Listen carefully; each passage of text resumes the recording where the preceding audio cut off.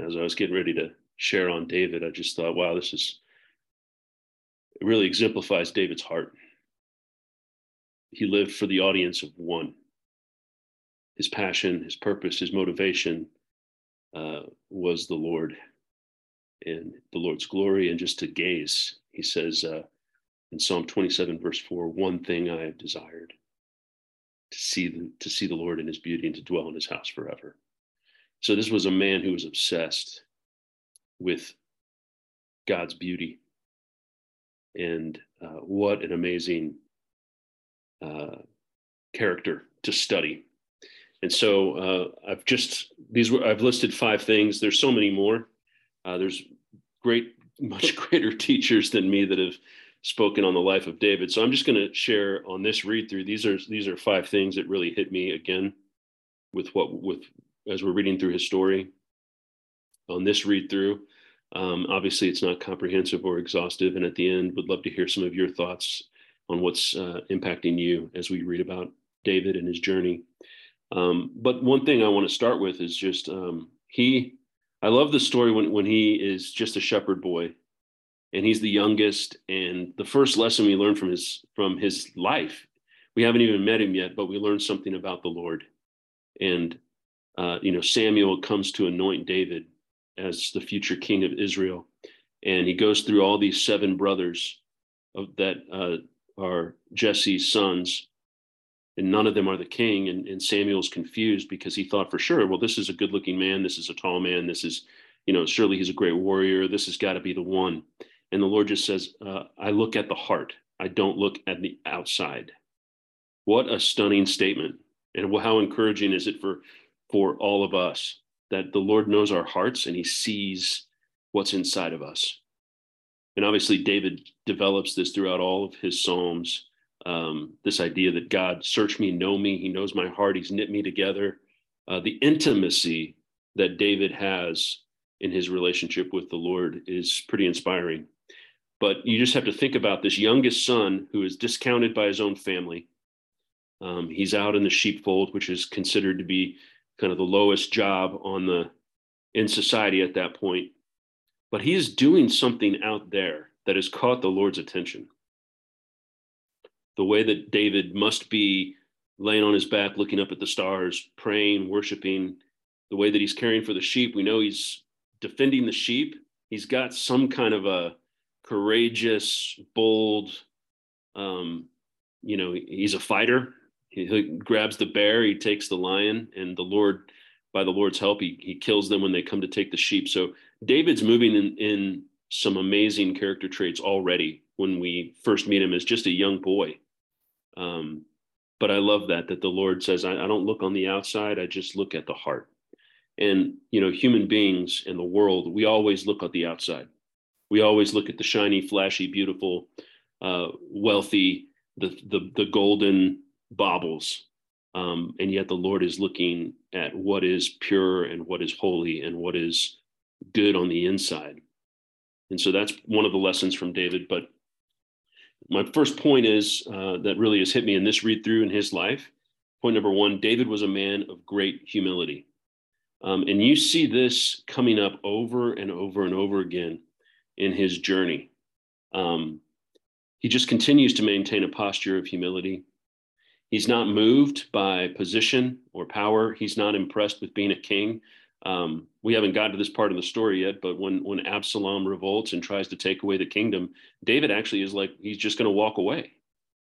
He was not going to take the kingship. He wasn't going to take the throne by force. Even when Saul was placed in his hands twice, he maintains a posture before the Lord of he's just going to be faithful and allow the Lord to move in his life. He's not motivated by things that motivate most men and women in the world. He's not motivated by power and the lust for control. He's free from that. And you just see that over and over again in his life. And I think this is exemplified in one particular verse that I have there in the notes, 2 Samuel 5, verse 12. And I love this verse about David. In fact, it's one of my favorite verses in the whole Bible. And the context is he's just come into the fullness of his inheritance as king. He's been, he's moved up from Hebron, where he was just the king of Judah. He's now been established as the king over all of Israel. And a foreign king named Hiram has now built him a palace. And David is actually kind of emotionally entering into the reality that it's now happened. He was anointed, I don't know, 17, 20 years ago, something like that. After all of this trauma and drama and turmoil with Saul, and then for 7 years, Saul's house was still resisting him, and they were still, Ishbosheth was the king of Israel. David's been through quite a lot at this point, but he's been given a palace, and he moves in, and it's kind of like he's emotionally entering into his calling. And this is what 2 Samuel 5, verse 12 says. David realized he was blessed for the sake of Israel. David realized that he had been blessed for the sake of others. Somehow David connected that his life and calling was not about him. It wasn't about him being the superhero, the hotshot, the anointed man of God. He was anointed and blessed for one reason. It was for the sake of other people. That's such a key principle in leadership, period. Your gifting, your abilities, anything that God has given you or me is not for us. It's for other people. God is wanting us to be a conduit of blessing in the lives of people around us. And David understood this. I think that's why I love this verse, is that at the moment where he could have been like, dang right, I'm now king. Everybody get out of my way. This is about me now. I paid my dues. Saul was chucking spears at me. Now I'm the big man on campus. I've got the palace. I've got everything I want. Now I'm established, and it's about me because I'm awesome. He didn't do that. He did the exact opposite. He said, wow, everything I've been through has been because God, who is the shepherd of Israel, wants to shepherd Israel through me. And so in that respect, the humility of David to recognize that he's just a servant. He's a humble servant leader. And he was wanting to basically shepherd Israel into God's presence. And so he didn't make it about himself. He made it about the Lord, and he made it about other people. And that's one of my favorite things about David. So point number 2, David was a man of steadfast loyalty and honor. So as you look at this tests that David goes through, they're really severe. I mean, he is running from Saul. He's hiding in caves. This is his father-in-law. Talk about, in-laws and having problems with in-laws. Like David's father-in-law is chucking spears at him, trying to pin him to the wall and kill him. And David is ducking spears and, trying to just survive. And 2 different times, he actually has the power to kill Saul. And he doesn't. Why doesn't he do it? Because he says, I'm not going to touch the Lord's anointed. That's how much David feared the Lord. And that's the extent of his loyalty and honor to the Lord, and how he extended that to other people, even his enemies that were there to try and kill him. He didn't take matters into his own hands. You got to remember the scripture, vengeance is mine, says the Lord. And even when Saul does end and the Lord removes him from the board, David is weeping for Saul and for Jonathan and for Saul's family. And so there's just something so pure in this man's heart that he sees the very best in people, even when they're not treating him the best. Far from it, in fact. And so David is a man of honor, a man who is just steadfastly going to be loyal. And when people are mistreating him, he's not getting caught up in tripped up by their junk. I heard a pastor one time say, honor people for who they are and don't stumble over who they're not. I think that's really wise. None of us are perfect. We don't need to get caught up on and just become easily offended. And David is just not an easily offended bro. His heart and his gaze is on the Lord. And in fact, in the story with Ziklag, when he's hiding with the Philistines and everything falls apart, and his own men want to kill him because wives and children have been kidnapped, David has nobody on earth at this point. He is utterly alone. And who does he? But he's not. And this is the lesson of David's life. He strengthened himself in the Lord. He just has this ability to one moment be in life's greatest trials and pressures, and in the next moment he's in the presence of the Lord and he is strong in God, despite the severe tests that he's going through. He remained loyal to his covenant friendships and his allies. It's interesting. Abner is fighting against him when Saul was alive. Abner was the general in Saul's army. But after Saul dies, Abner is still working with Saul's house to bring about the dynasty to stay in Saul's house. Some issues happen, and basically Abner comes to David and says, look, it's time to make this transition. He was dishonored by Ishbosheth, and so Abner switches loyalties in the story. And, David knows, Abner, he's family. I think he is Saul's brother, or he's Saul's uncle, or he's related to Saul, which means he's related to David because David is Saul's son-in-law. But instead of spurning Abner, who had been really against him, he is willing to entertain and just honor the ally and work with somebody who's going to be trying to become a man of peace. It's interesting. Another great example of his loyalty is with Jonathan. Obviously, these two men have such an inspiring friendship.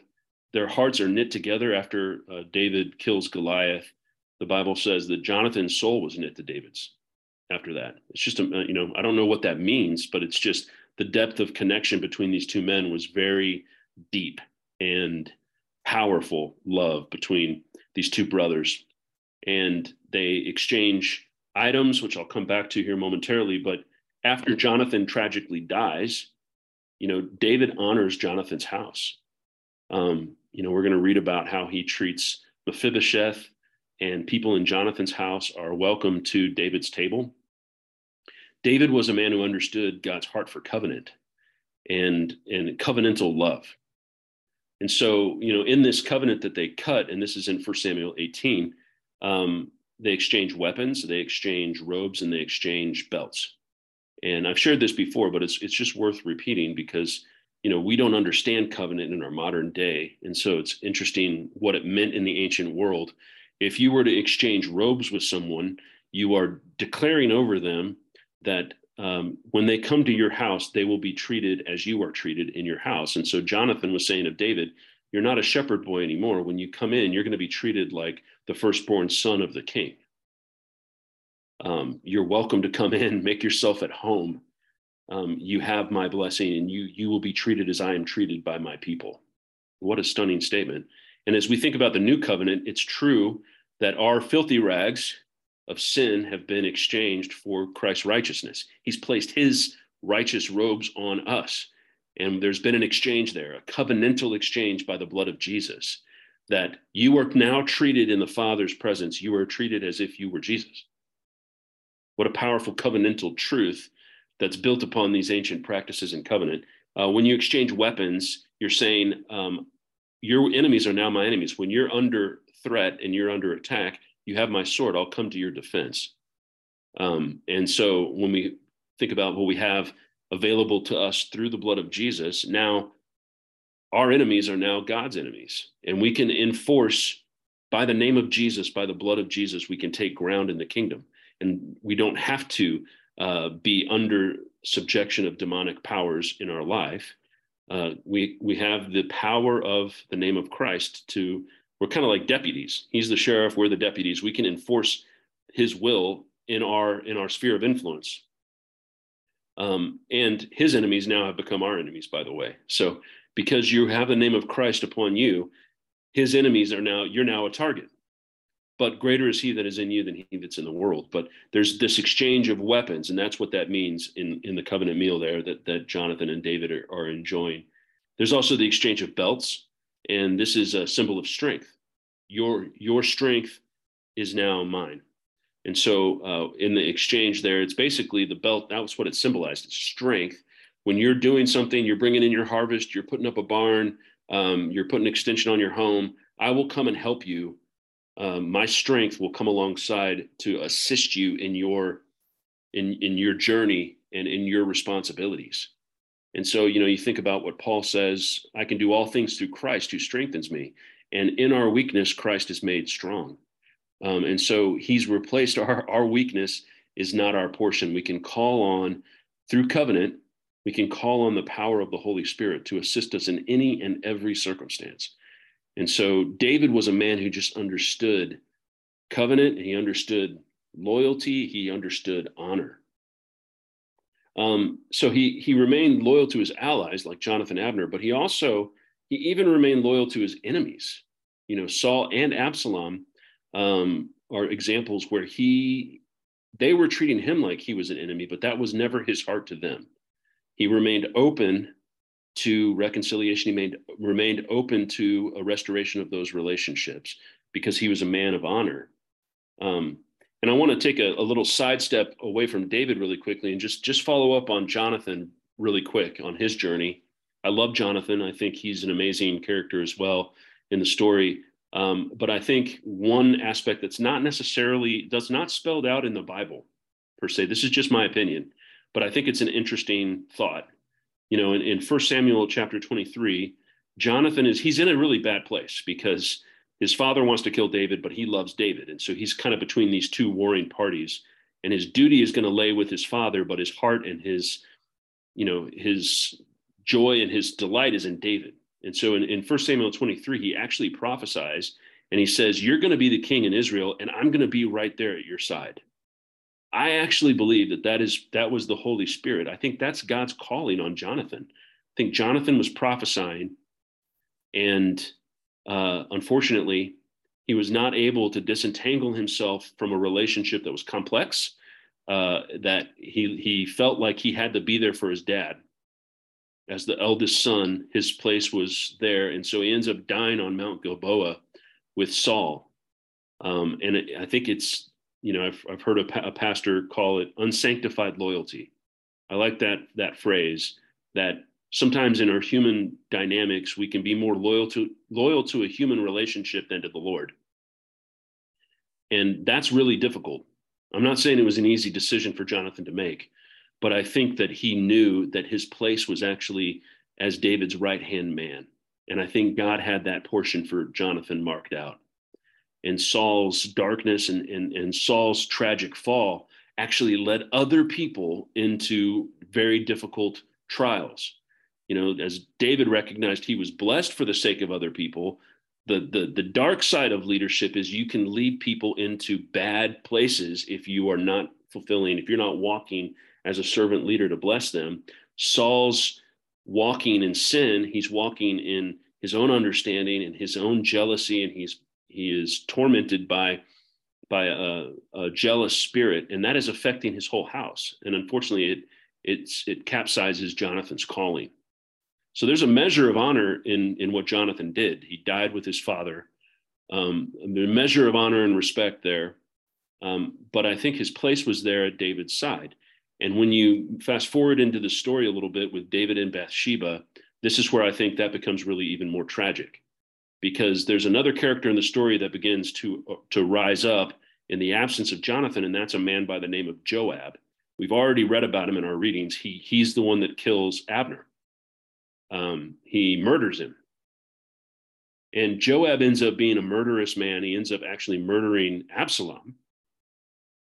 And David is the one in the situation with Bathsheba. He turns to Joab to actually have Joab position Uriah in the battle so that he dies. So Joab just has no morals. But what would have happened if Jonathan had been alive and had been, instead of Joab being the second in command in David's army, what if Jonathan had been there? Would things have potentially played out a little differently? And my personal opinion is that they very possibly could have.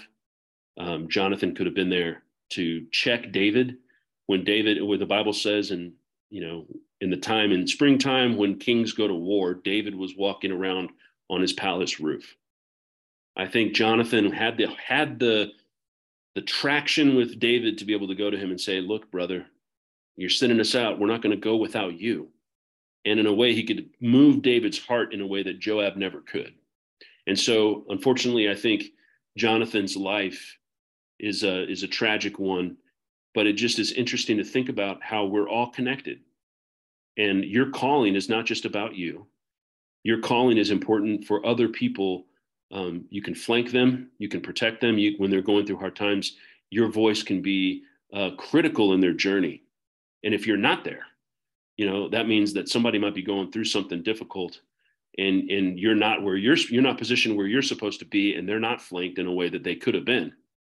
And so I think as we talk about in the New Testament, so many scriptures are talking about maintain unity, pray for each other, bear each other's burdens. And so we live in a American society that's very individualistic, and pull yourself up by your bootstraps and close your garage door and don't let people in. But the truth is that we really, really do need one another, and that we're a family.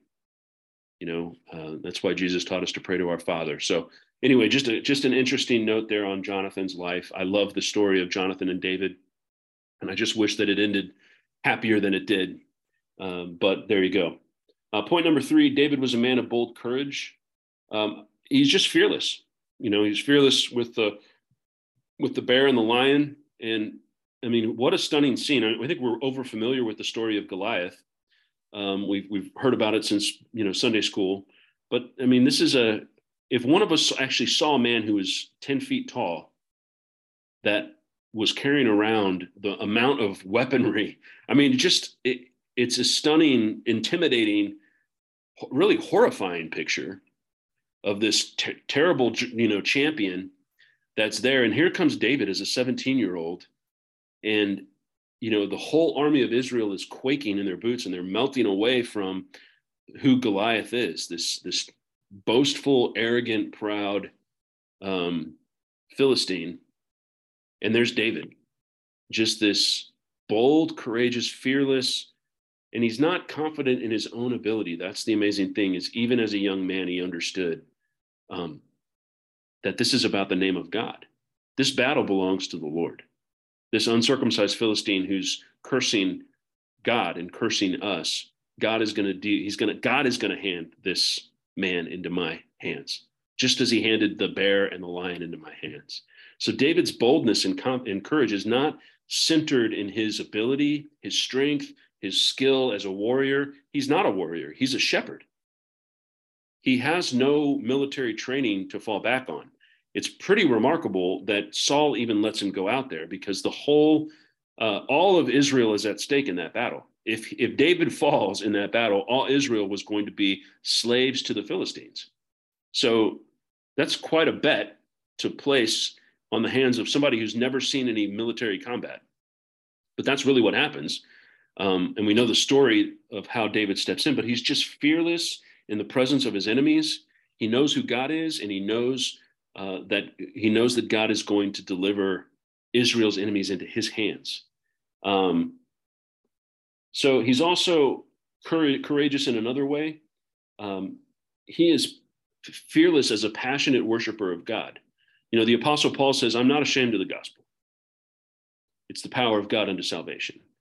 That's bold, because the world mocks and scoffs and says Jesus never existed. He's a myth. He's a fairy tale. You Christians are a bunch of goody two-shoes, whatever else, fill in the blank, mocking, scoffing. And Paul is like, I'm not ashamed of the gospel. It's the power of God for salvation. David's not ashamed to worship God boldly and courageously. He is a priestly king. He's not a priest, but he's a king who is embracing priestliness. He's an example. Like we come back to that verse, Isaiah 55:4. God set this man as an example, as a witness to the peoples in the earth. Why? Because he's raising up worshipers that would worship God in spirit and in truth. And David is a forerunner of that reality. David is moving in something well beyond his years. He's touching a realm that I think it was very, very, very few people move in. And it's this courageous, abandoned worshiper of God. You see it when he's trying to bring the ark in. It says they're dancing before the ark with all his might and the people. He's leading Israel into this worshipful relationship with the God of Israel. And he's unashamed of what people think of him, even when his own wife, which we haven't gotten to that part of the story yet, but Michal is mocking him because, well, what a great show the king of Israel put on for his people today. Doesn't move David's heart. What people think does not move him. He's not motivated by the fear of man, and he's not moved by the praise of men. He is centered on seeking the glory of God and worshiping his Lord. So he's courageous in that way too. Number 4, David was a man of peace. I've already touched on a little bit of this, but he sought reconciliation when he could with his enemies. Anyone that wanted to make peace, he tried to do that. He did not return evil for evil. He used his position as king to gain consensus and bring unity to Israel. It's interesting. It's a small verse, but it's in the part where the story where he's talking about bringing the ark back and bringing it into the city. It says that he met with all the leaders, and he basically cast vision that inspired everybody. He included everybody in the conversation. He wasn't a dictator. He wasn't a tyrant. He wasn't an autocrat. He was a communicator. He was talking to people, and he was speaking to their hearts, and he was speaking from his heart. And this is a good idea. It said everyone was excited about this idea. Everybody got on board with it. Everybody knew that this was the right thing to do, and they were with David. What an amazing, man. And he's bringing peace to Israel. He's bringing unity. He's honoring Saul and Jonathan's house. At the same time, he also knows when to bring the sword.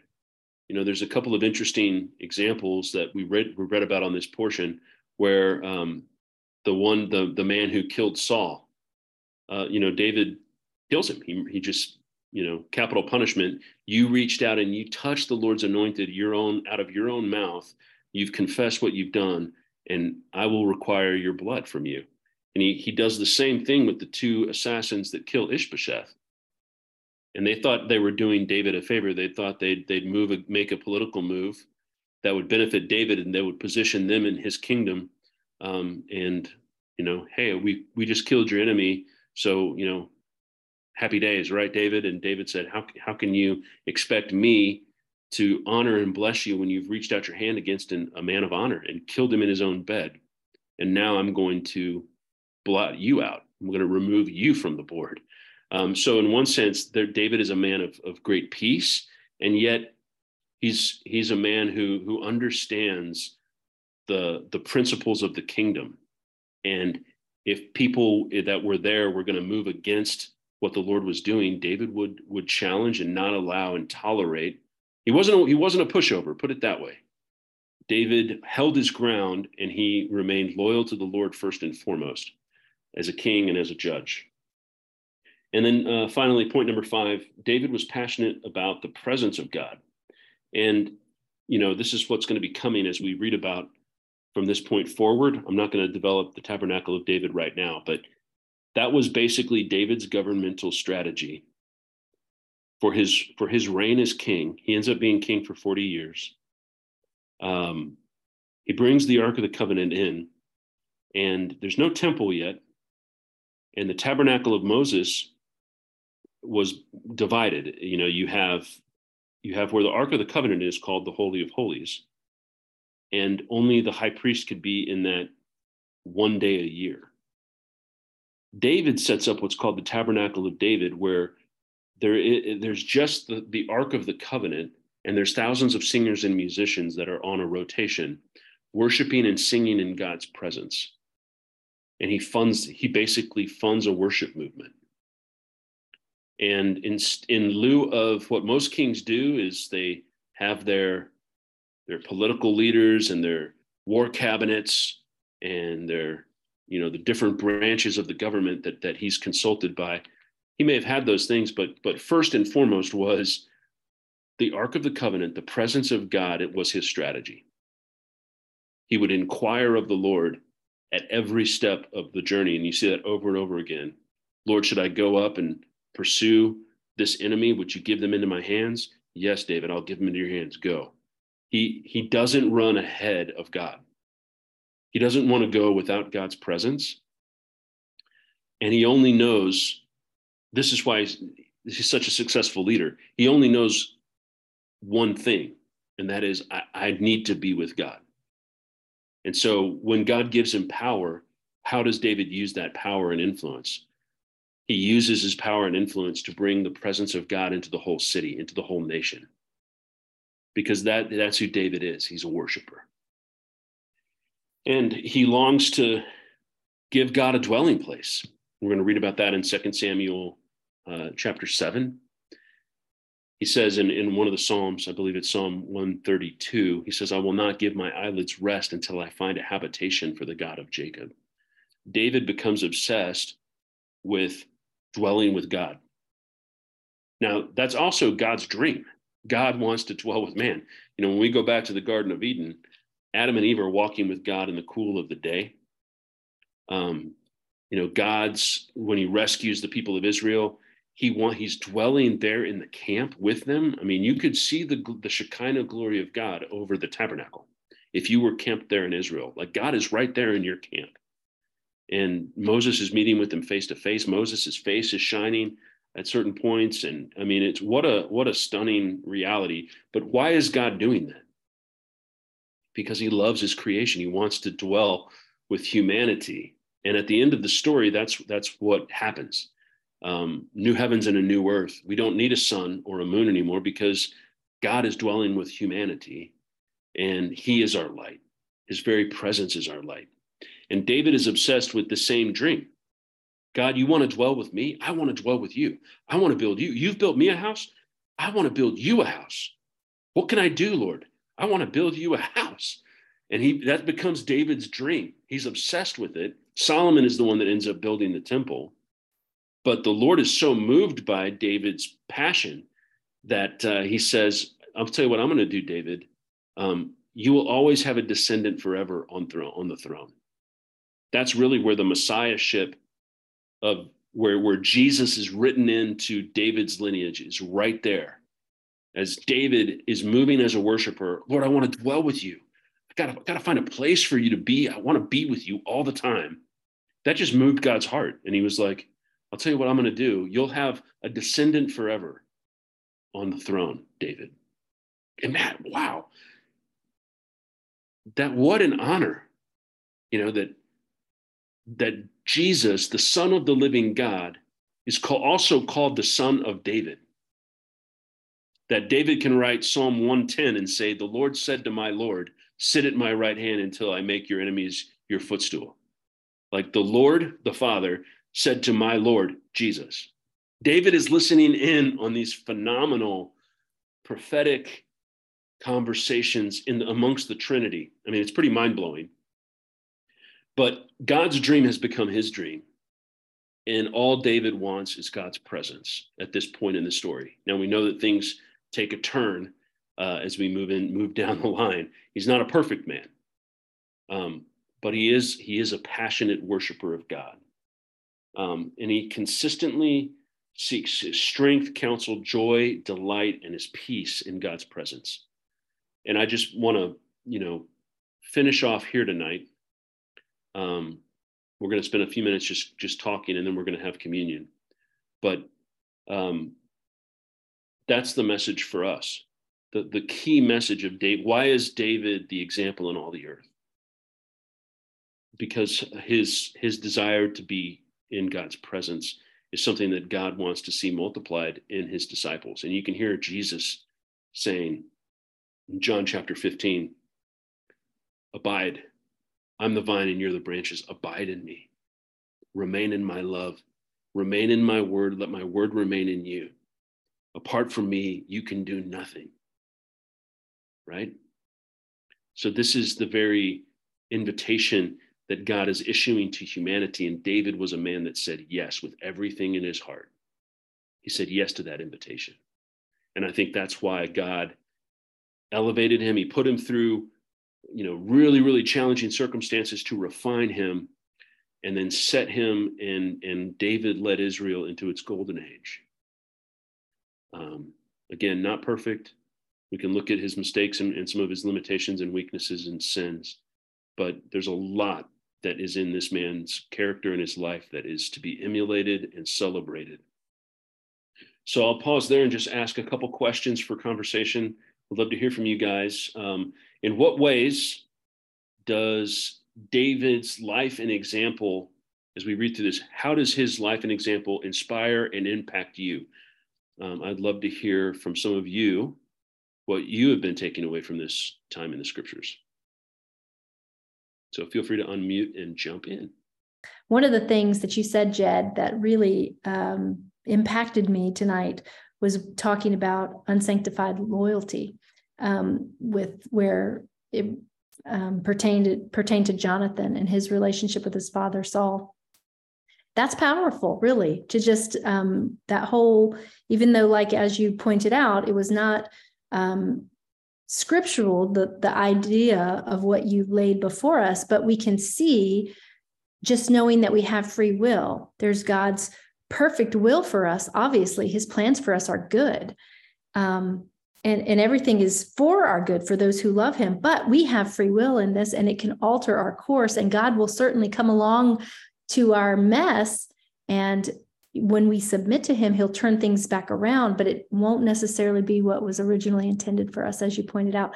So it's really interesting, the unsanctified loyalty thought that you threw out to us, because it really has to do with not being divided with our loyalty when it comes to God, with anyone, not parents, not spouses, not children, that we really should take that to heart and meditate upon that. Who do we side with? When there are issues that could cause compromise in conversation, or compromise in our witness, or who do we side with? I don't know. It's just made me think tonight. So I appreciate you bringing that up. David's life, though, to me, has always inspired me, from the very aspect of what you mentioned about him being a worshiper, because I too have that in my heart to just worship the Lord. And so he's written so many of the Psalms, and you just hear him pouring out this intimacy. And so it's been an inspiration for me my whole life since I was young, reading that, to realize that I too could meet with the Lord, and it's been something to, like you said, that he's a model and an example for us of what, of someone's heart who's not perfect, but someone's heart who is just so dedicated to the Lord that the Lord favors him so much because of it. The Lord loves him back, and the Lord blesses him. And it's like, you don't want to, set that as the goal, just receiving the blessing, but it's the realization that it moves God's heart when we have a heart that's responsive towards, because really it just comes down to what Jesus said: love the Lord your God with all your heart, all your soul, and all your mind, and then love your neighbor as yourself, but loving him first. And that's what David did, but you pointed out so many great qualities of David that we should truly take, to really meditate upon as we even maybe go back through this video or just process what you've said tonight. It's beautiful, beautiful what you've shared. I'll just say one thing about unsanctified loyalty. Jesus says that, where he says, if you're not willing to leave mother and father, brother and sister for my sake, you're not worthy of being my disciple. And these are hard sayings. I'm not going to ever take anything away from the scriptures or add anything. Lord, help me. But that's a tough one. And there's a lot of times, and that's when that button gets pushed. I mean, that's a deep bond in the heart that God actually, puts that in family. We want to be close to our relatives and our people. And yet the Lord says, I've got to come first in that. And so I think sometimes he pushes some buttons in families that causes some conflict and some upheaval at times. He allows it in order for those priorities to become clear in our journeys, and for us to make some tough decisions at times of like, is it more important for me to obey God here, or am I trying to please my mom or dad, or am I trying to please my spouse? Or, as you pointed out, Chris, it could be any person, and the Lord is going to allow circumstances to kind of set around that issue and make us make a decision. Does he really come first? As Jesus said to Peter, John chapter 21, do you love me more than these, Peter? What are the more than these? In that story, He's just done a miraculous catch of tons and tons of fish. He's with his brothers, and his fellow disciples are out fishing. I think the Lord is saying, Peter, do you love me more than this miraculous money? I've just given you a huge catch. It could be a lot of money. Do you love me more than your vocational work? The blessings that I can give you? Do you love me more than just what I can do for you? Do you love me? Do you love my hand, or are you seeking my face? Do you love what I can do for you? Am I a genie? You rub the lamp and you put some coins in, pull the arm, and out comes blessings. And that's really what this is about. Worship is you're manipulating in order to try and get me to do something that you want me to do for you. Or do you really love me, Peter? Do you love me more than your brothers, your human relationships, your colleagues at work? Do you love me more than your ministry calling? I think the Lord just gets right into where we live and challenges us in a loving way to clarify for us why are we doing what we're doing. So anyway, just a few other thoughts. Yes, the whole premise of David being in the worst possible situations, the hardest times, terrifying times, and then turning and praising and totally trusting God. That, to me, is more than words on a page. It is real. And anybody that hasn't tried it, they need to try it. I laid in a hospital bed 2 years ago, waiting on a heart. And I had a lot of complications. I was on life support, and a lot of weird things happened. My daughter called me anomaly mommy because I had so many weird things happening. But every time I got to absolutely the lowest point, and I would pray, and I would say, I know without a shadow of doubt, there is purpose in this. I would just love to see a glimmer of what that is. And every single time he brought somebody into my room that I got a chance to talk to that I would have never got to if I hadn't been in that position. And he was glorified. And we would praise God in that room. And my daughter would come in days, and if she saw me at the lowest points, just in so much pain and suffering and weakness, and couldn't even pick up a bottle of water, and she would start playing the praise music she knew I loved, and it would be a different day. So if anybody out there is struggling with anything, I promise you, you cannot be scared at the same time you're praising God. It don't go together. And that's all. Thank you. Bless you, Sherry. Amazing testimony. Thank you, Lord, that you meet us in those places of desperate need. And, Sherry, you're just 100% right. That as these things happen, and again, David is the great example. I mean, how many Psalms, even as we're reading through the chronological, it's tying the Psalms in chronologically to when David is writing them. This Psalm was written when he had to go and fake insanity on the run down to the Philistines, and spittle was running down his beard, like what? He's praising God. He finds time to write a Psalm after he pretended to be a madman in the house of his enemies.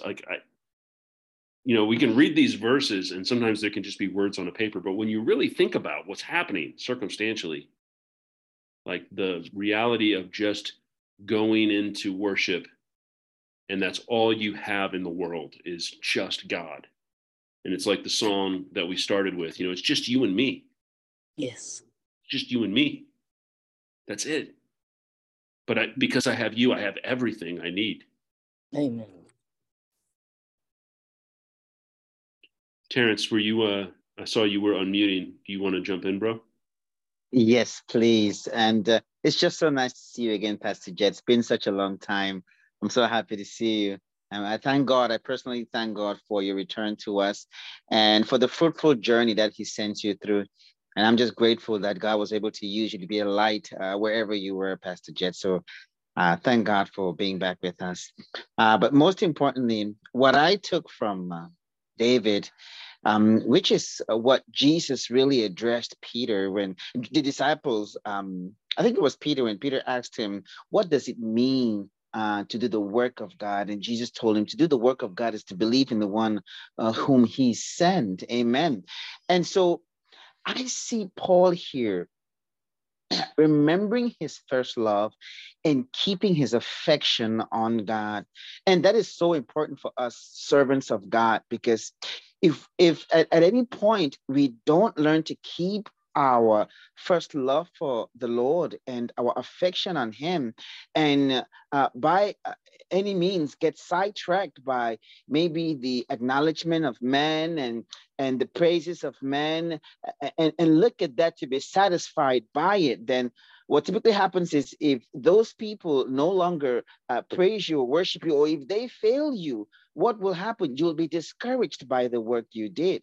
Well, to me, David was a very good example of someone who kept his affection on God and never forgot that God was his first love. I mean, we look at Revelation chapter 2. One of the churches that God rebuked was the church who did not remember his first love. I don't remember exactly what church that was. It's because they went ahead and focused on the things that men were doing, and they strayed away from the first love. And to me, David was just an amazing example of how important it is to remember your first love, that no matter what goes on, like this challenge that David faced with King Saul, he did not waver because he knew that God loved him even through those circumstances.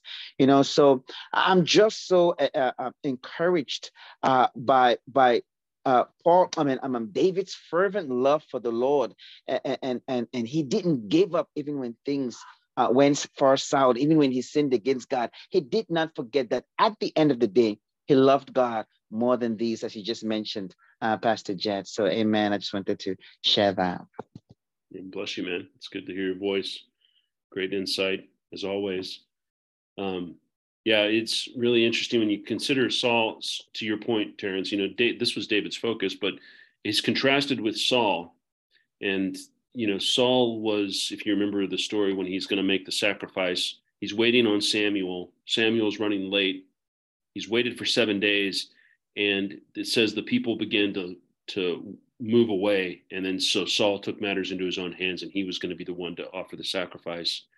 And you contrast that with who David is, that, David is a man who's going to wait on the Lord, and he's not going to move forward until he knows that the Lord has spoken. Saul is an example of the leader who's in the flesh, who is going to, well, people are starting to leave. I better do something to get them to stay. I better take matters into my own hands. And this is what really juxtaposes these two leaders, and why God upholds the one and spurns the other. And to your point, Terrence, that it all comes back to our motive, like that first love. And are we willing to just lay down our agendas, lay down our thoughts, lay down the way that we think it should be, and just wait until we know that the Lord has spoken? That's a discipline, but it comes from a place of intimacy and a desire to be in God's presence. Does anyone else have something burning on their heart to share with us tonight? Feel free to unmute and jump in.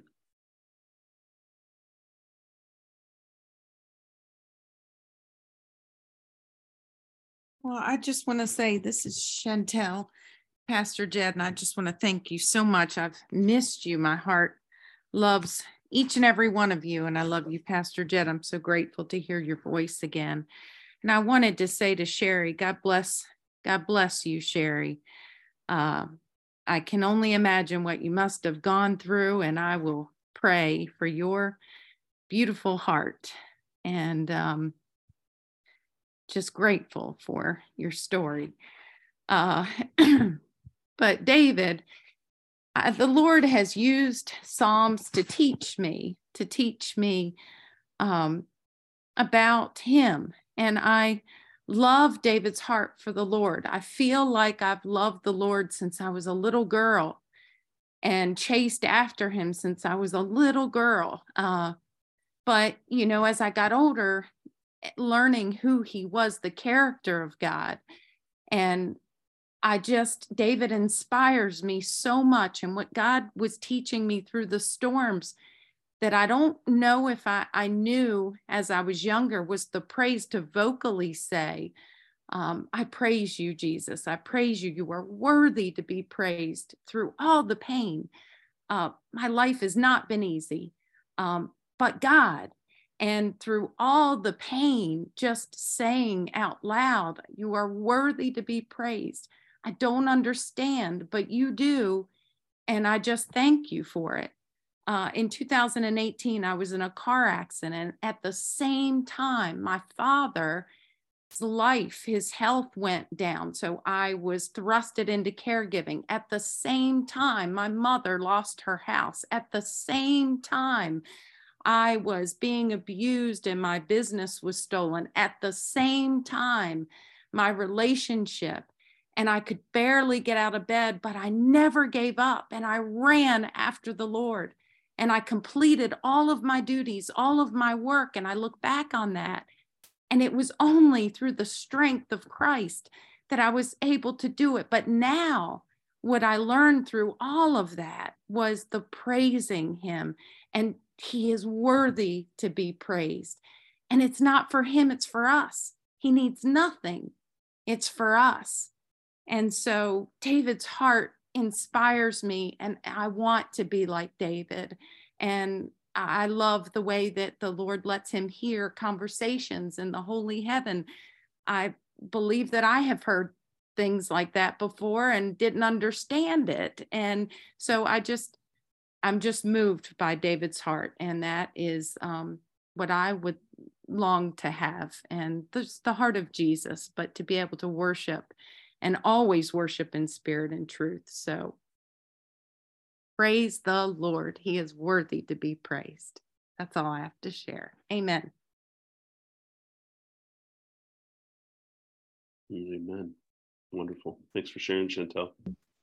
Amen.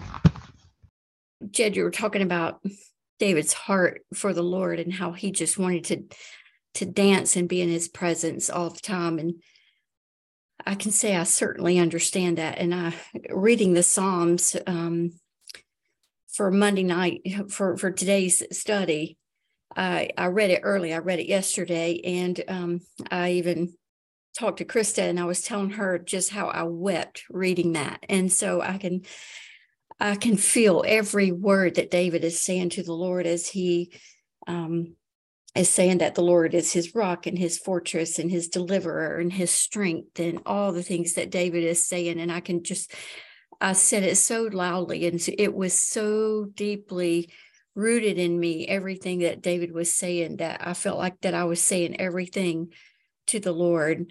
And I wanted to share Friday night, my husband and I had a date night, and we were just going to go out and do a little bit of shopping. And we had one place in mind to go. And then just all of a sudden, I just felt like there was another place we needed to go. And I wanted to go to the little furniture store. And, really, I had no real business to do there or whatever. I felt like in my spirit, that's where I was supposed to go. And so as we got there, a sales lady came up and was talking to us, and we kept trying to wander away from her because we really weren't looking for anything in particular. But then my husband did say to her, he said, I'd like to get my wife a bookshelf to go in our bedroom to keep all of her books on. And it just opened up an amazing conversation as she followed us around the store, just asking us different things. And before I knew it, and like 30 minutes, the store was going to close. But before I knew it, we were sitting down in chairs talking about Jesus. She asked what the bookcase was for, and my husband said she loves the Lord, and it's for her books. It's for all of her stuff. And then we started talking about where we went to church and things like that. And just the words were coming out of my mouth that I was almost like trying to hold back, thinking, what in the world am I saying all this for? But I ended up just sharing my testimony with her I sat in the store with her and I wept, and we had such a God moment. It was exactly where the Lord put me that night. He knew that he was going to detour me to experience him in a public place, that I wanted to share Jesus with someone. And I just was so filled with the Holy Spirit. And then as I read the Psalm for today, I just was overly filled with his holy presence. And so I'm just so grateful and so thankful for all that he has done for me. He has forgiven much, for me. He has done so much for me that I want to give him every ounce of me, and I want to live for him forever. I mean, I don't want to be without him for a second. So anyway, that's what I wanted to share. Oh, I love it. Thank you for that testimony. It's so encouraging, Teresa. And I think we can all, when we think about those moments that you're talking about, when you know that God is on the scene and is touching you and working through you, there's no high that compares to it. Right. That's the satisfaction. That's where I think David's like, he's talking about pleasures forever in God's right hand and the river of God's delight. Like David was moved by the reality of God's presence that was it's a supernatural high. We're getting ready to take communion. So we've got maybe time for one more person if anyone else would like to share. I don't want to cut anybody off, but this is a communion evening tonight. So any last thoughts on David? I keep saying I wasn't going to say this, but I feel like I have to, because I have to shame the devil. And I sometimes suffer with depression, and I quit taking my medicine a while back because I know that that's what God wanted me to do. But today I felt depressed, and I went out and I got in my car and I just started praying and crying out to God. And I heard him say, worship me. And so I did. And I thought about David today when he would worship God and how he worshiped him. And by the time I got back to the house, the depression was gone. So I agree with Sherry, what she said about praising God, because that is where we find our peace. I don't find it in that bottle of pills anymore. I find it in him. And so I just wanted to share that. Hallelujah. I just want to thank you for sharing that, Deb. That is awesome. Praise the Lord. How good is he? A living testimony, true witnesses. Amen. The garment of praise for the spirit of heaviness. Praise God. It's real. You pressed in, Deb. Just want to bless you. And thank you, Lord, for that testimony. Bless you, Deb. Well, let's if you have your communion elements, go ahead and grab them, and we're going to do this. And then I don't know if Chris, did you get that second song? If you can have that queued up too. I don't know if you saw that or not, but we'll play a song over us as well, just as a reflection. But we're just coming out of Passover. I love, communion was instituted during the Passover. So for me, Jesus said, whenever you do this in remembrance of me. And so for me, Passover, the symbols of Jesus as the Lamb who takes away the sins of the world. He is the unleavened bread. This is my body. Take it and eat it. This is my blood poured out for you. It's just so full of meaning and truth. And I think the Lord's Supper for us as believers it's like a spiritual shower. Whatever we're going through, it's a time of intimacy with him. We need to forget what lies behind and move forward into what lies ahead in him. And we can just step into his presence with all that's going on in our world and allow him to meet us there. You know, he said, "Come to me, all you who are weary and heavy laden, and I will give you rest." And so he said, "Come to me," when he's holding up the Bible to the Pharisees, he's holding the scriptures, and he says, "You think in these you have life, but these testify of me. Come to me that you may have life."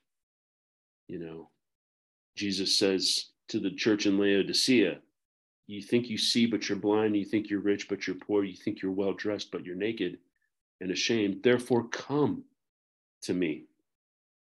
And, you know, the verse that we started off with in Isaiah 54, you know, whoever's thirsty, let him come. Who's hungry, let him come and eat. You don't have to have money, it's free. The Lord's invitation, he's calling to whosoever will to come to him. And so the Lord's Supper is this coming into his presence and meeting him, and a spiritual shower. What's going on? If it's sin, we need to confess it and put it under the blood. If it's discouragement, just to meet with the Lord and give him the heavy burdens that we're carrying and leave him at the cross.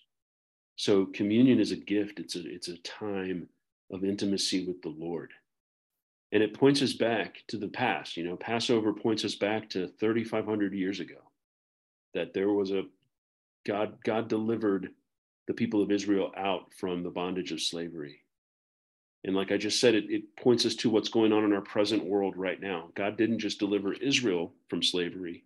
He's delivered us, you and me personally, from our sin. And he wants to meet with us tonight when we eat this in his presence, his spiritual food. And then it points us forever in the future, as Jesus said, "I won't drink of this cup again until it's consummated in my Father's kingdom." And so one day we are going to have this meal with him face to face. We're going to drink from a cup together at a table in the wedding feast of the Lamb. And so it ties past, present, future together. It ties our hopes in him, whatever we're going through. You know, I don't know if you're like me. I've got a bunch more aches and pains the older I get. I can just, Lord, I can't wait for my resurrected body, where we're together forever, and there's no more pain, and there's no more tears, there's no more sorrow, there's no more death. That's what our heart, he's calling our hearts to be set on him, to remember that as David was so passionate about dwelling with God forever. This is how we can, one of the ways that we can abide is just coming into his presence and saying, "Lord, yes, I want to be one with you." And so go ahead and take your bread, and just want to pray a prayer. Lord, blessed are you, Lord our God, King of the universe, who brings forth bread from the earth. In Jesus, we acknowledge you are the bread from heaven. You were born in Bethlehem, the house of bread. And it was your body that was broken for us. And we thank you that you were willing to suffer and die a humiliating death, a criminal's death on the cross for me and for all of us here. And yet you did it for the joy set before you, that we would be one. So we thank you tonight for your body.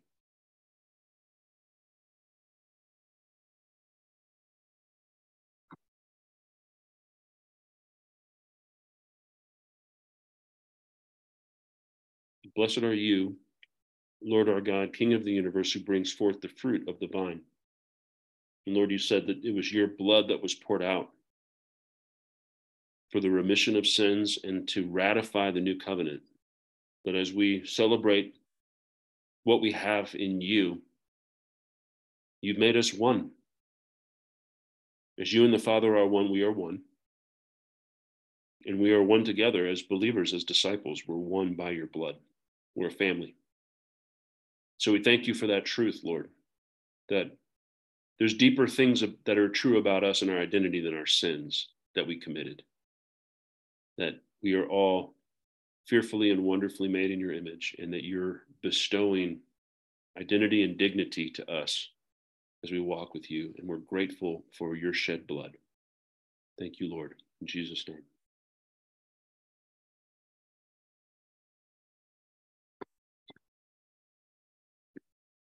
And then as we close tonight, just want to play this song over us as we reflect on what the Lord's been speaking.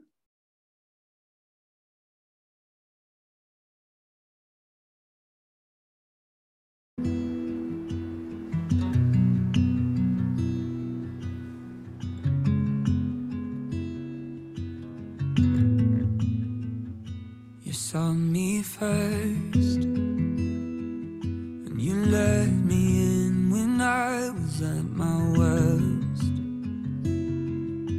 The moment when I heard you say my name is the first time in so long. I'm not afraid, I'm not afraid.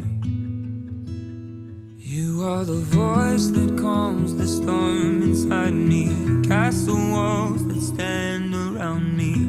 All this time my guardian was you. You are the light that shines in every tunnel. There in the past, you'll be there tomorrow. All my life your love was breaking through. It's always been you. It's always been you.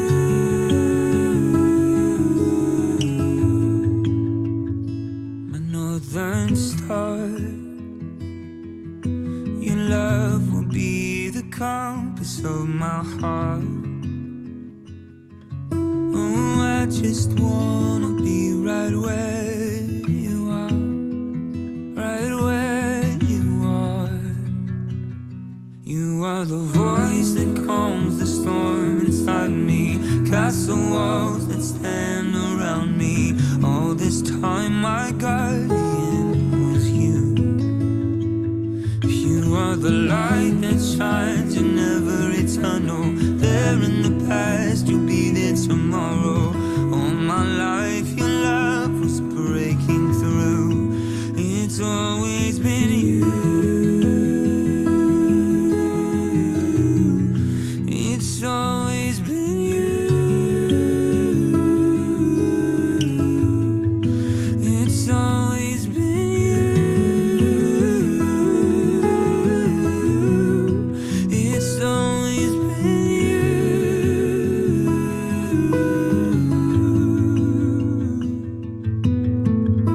Who stood with me in the fire? It was you. It was always you who pulled me out of the water.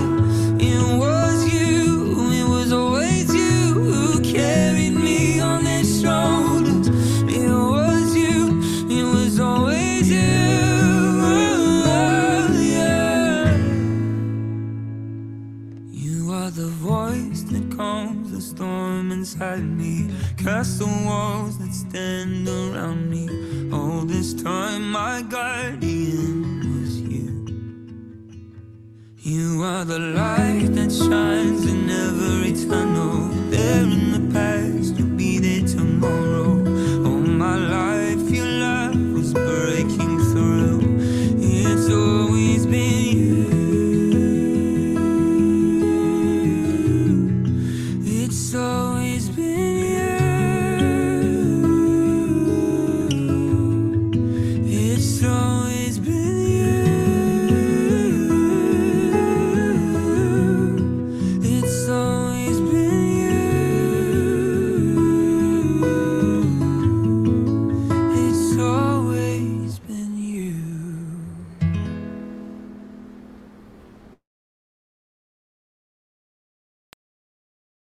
Amen. Well, bless you all. I'm just going to say a word of prayer. Thank you again for coming and being part of Bread for the Journey. And Lord, we just want to exalt the name of Jesus.